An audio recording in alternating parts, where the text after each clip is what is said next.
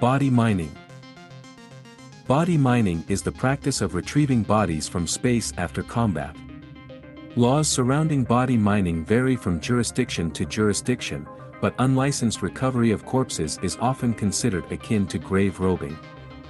Body mining may be performed for a variety of reasons, the most common being sale of the body to clone facilities for use as biomass. Legal recovery of corpses is a flourishing business throughout New Eden and can turn a steady profit. History. Since prehistoric times, battles have left large fields of corpses. Retrieval and disposal of these corpses varied from culture to culture and even battle to battle. For engagements that lasted many days, nighttime truces often existed, where each side was allowed to retrieve its wounded and dead unmolested. Once a battle had been completed, the victor typically recovered his own dead, while leaving his enemies to either rot in the field, cremating them upon a large pyre, or burying them in a mass grave. Depending on the prevailing sentiments of the time, the victor's dead may not have been afforded a much nobler fate. As battles moved from terrestrial locations into space, the retrieval of corpses became more problematic. In the vast, deadly vacuum of space, bodies could quickly be sent drifting off toward nothingness with a mild push and become unrecoverable. Additionally, the harsh conditions meant that retrieving the dead was just as likely to cause more fatalities as not. For a time, death in space resulted in an eternal consignment to the void. But as combat-related death in space became more common, the return of bodies to loved ones became more common. The methods of finding and identifying corpses was still primitive, however, and retrieval was still a dangerous task. For the most part, only the wealthy could afford the service, but many boutique operations opened specifically to retrieve bodies. Once cloning became popular, the opportunities for body miners became far more prevalent. Cloning requires an immense amount of biomass, with the highest quality biomass coming from intact corpses found after a battle, where the vacuum of space would keep them well preserved. The first few years of this boom was filled with lowlives and criminals who would simply scoop up any body they came across and sell it for biomass. Some even delved into piracy, attacking ships to create their own bodies. The Gallente Federation quickly made the practice illegal, though this did not dissuade everyone. Eventually, the need for cleanup of battle sites and the retrieval of bodies became recognized as a pressing need.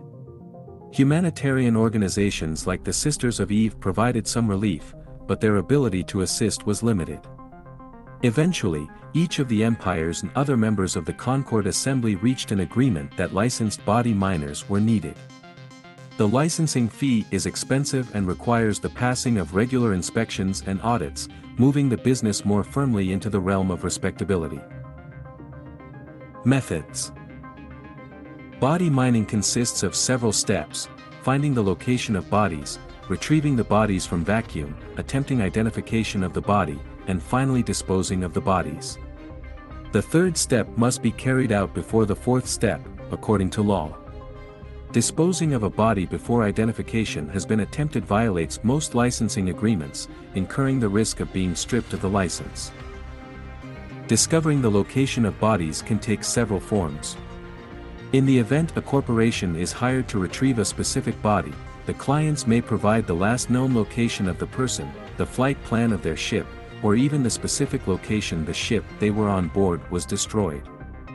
For general recovery jobs, corporate trawlers will watch Galnet and Concord databases, waiting for reports of large battles.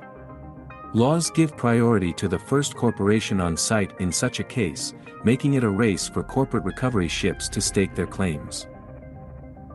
Once a battle site has been discovered, the next task is retrieving the bodies. This remains a dangerous task, as the best method of recovering the bodies undamaged is to have individuals in vacuum suits venture out and collect the corpses by hand. This is commonly called a death march, due both to its grisly nature and the risks involved. Even when care is taken, there is a risk of injury or even death for those workers involved in death marches. Salvaging drones and other methods of corpse retrieval can be utilized, but they frequently inflict damage on the corpses, rendering them of lower grade and making identification much more difficult. Identification of bodies can be incredibly difficult, depending on the amount of time they have been exposed to vacuum and how they were killed. Death by simple exposure frequently leaves bodies relatively intact and easy to identify. Unfortunately, few space-based deaths come from exposure. Most are a result of catastrophic destruction of a ship, meaning extensive damage from weapons fire, the ship's explosion, and other hazards. In recent years, several technologies have made body identification easier. DNA scanners, facial reconstruction simulators, biomass regenerators, and biological recursion solvents aid in the identification of corpses. Records are checked against public databases and civilian records. The majority of bodies are identified, but there are always a good portion that are simply too damaged to identify. Once a corpse's identity has been established, a reasonable effort must be made to contact next of kin and offer to return the corpse for a moderate fee, determined by the difficulty of retrieval, identification, and distance to return it. Most of the time, next of kin cannot be found or do not wish to pay for the recovery. In these cases, the body can then be processed for biomass. Biomass is sought after for a variety of applications. The most common is cloning, but it is also useful in scientific research and even manufacturing.